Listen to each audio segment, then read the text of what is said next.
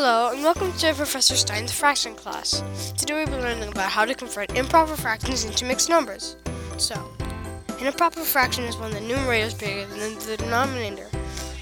For example, 9 over 8, or 100 over 50.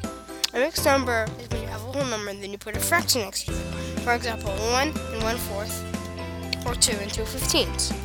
But, you actually get to learn how to convert an improper fraction into a mixed number in this class. So, let's do 9 over 8, as I mentioned before.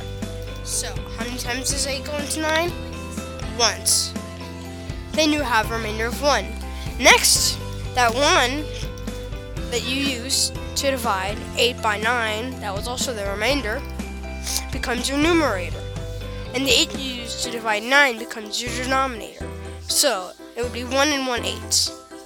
Now, let's do 100 over 50. So, how many times does 50 go into 100? Twice. It was an improper fraction, but the answer would just be a plain number 2. It would not go into a mixed number. So, I'd love to continue this episode, but I'm almost running out of time.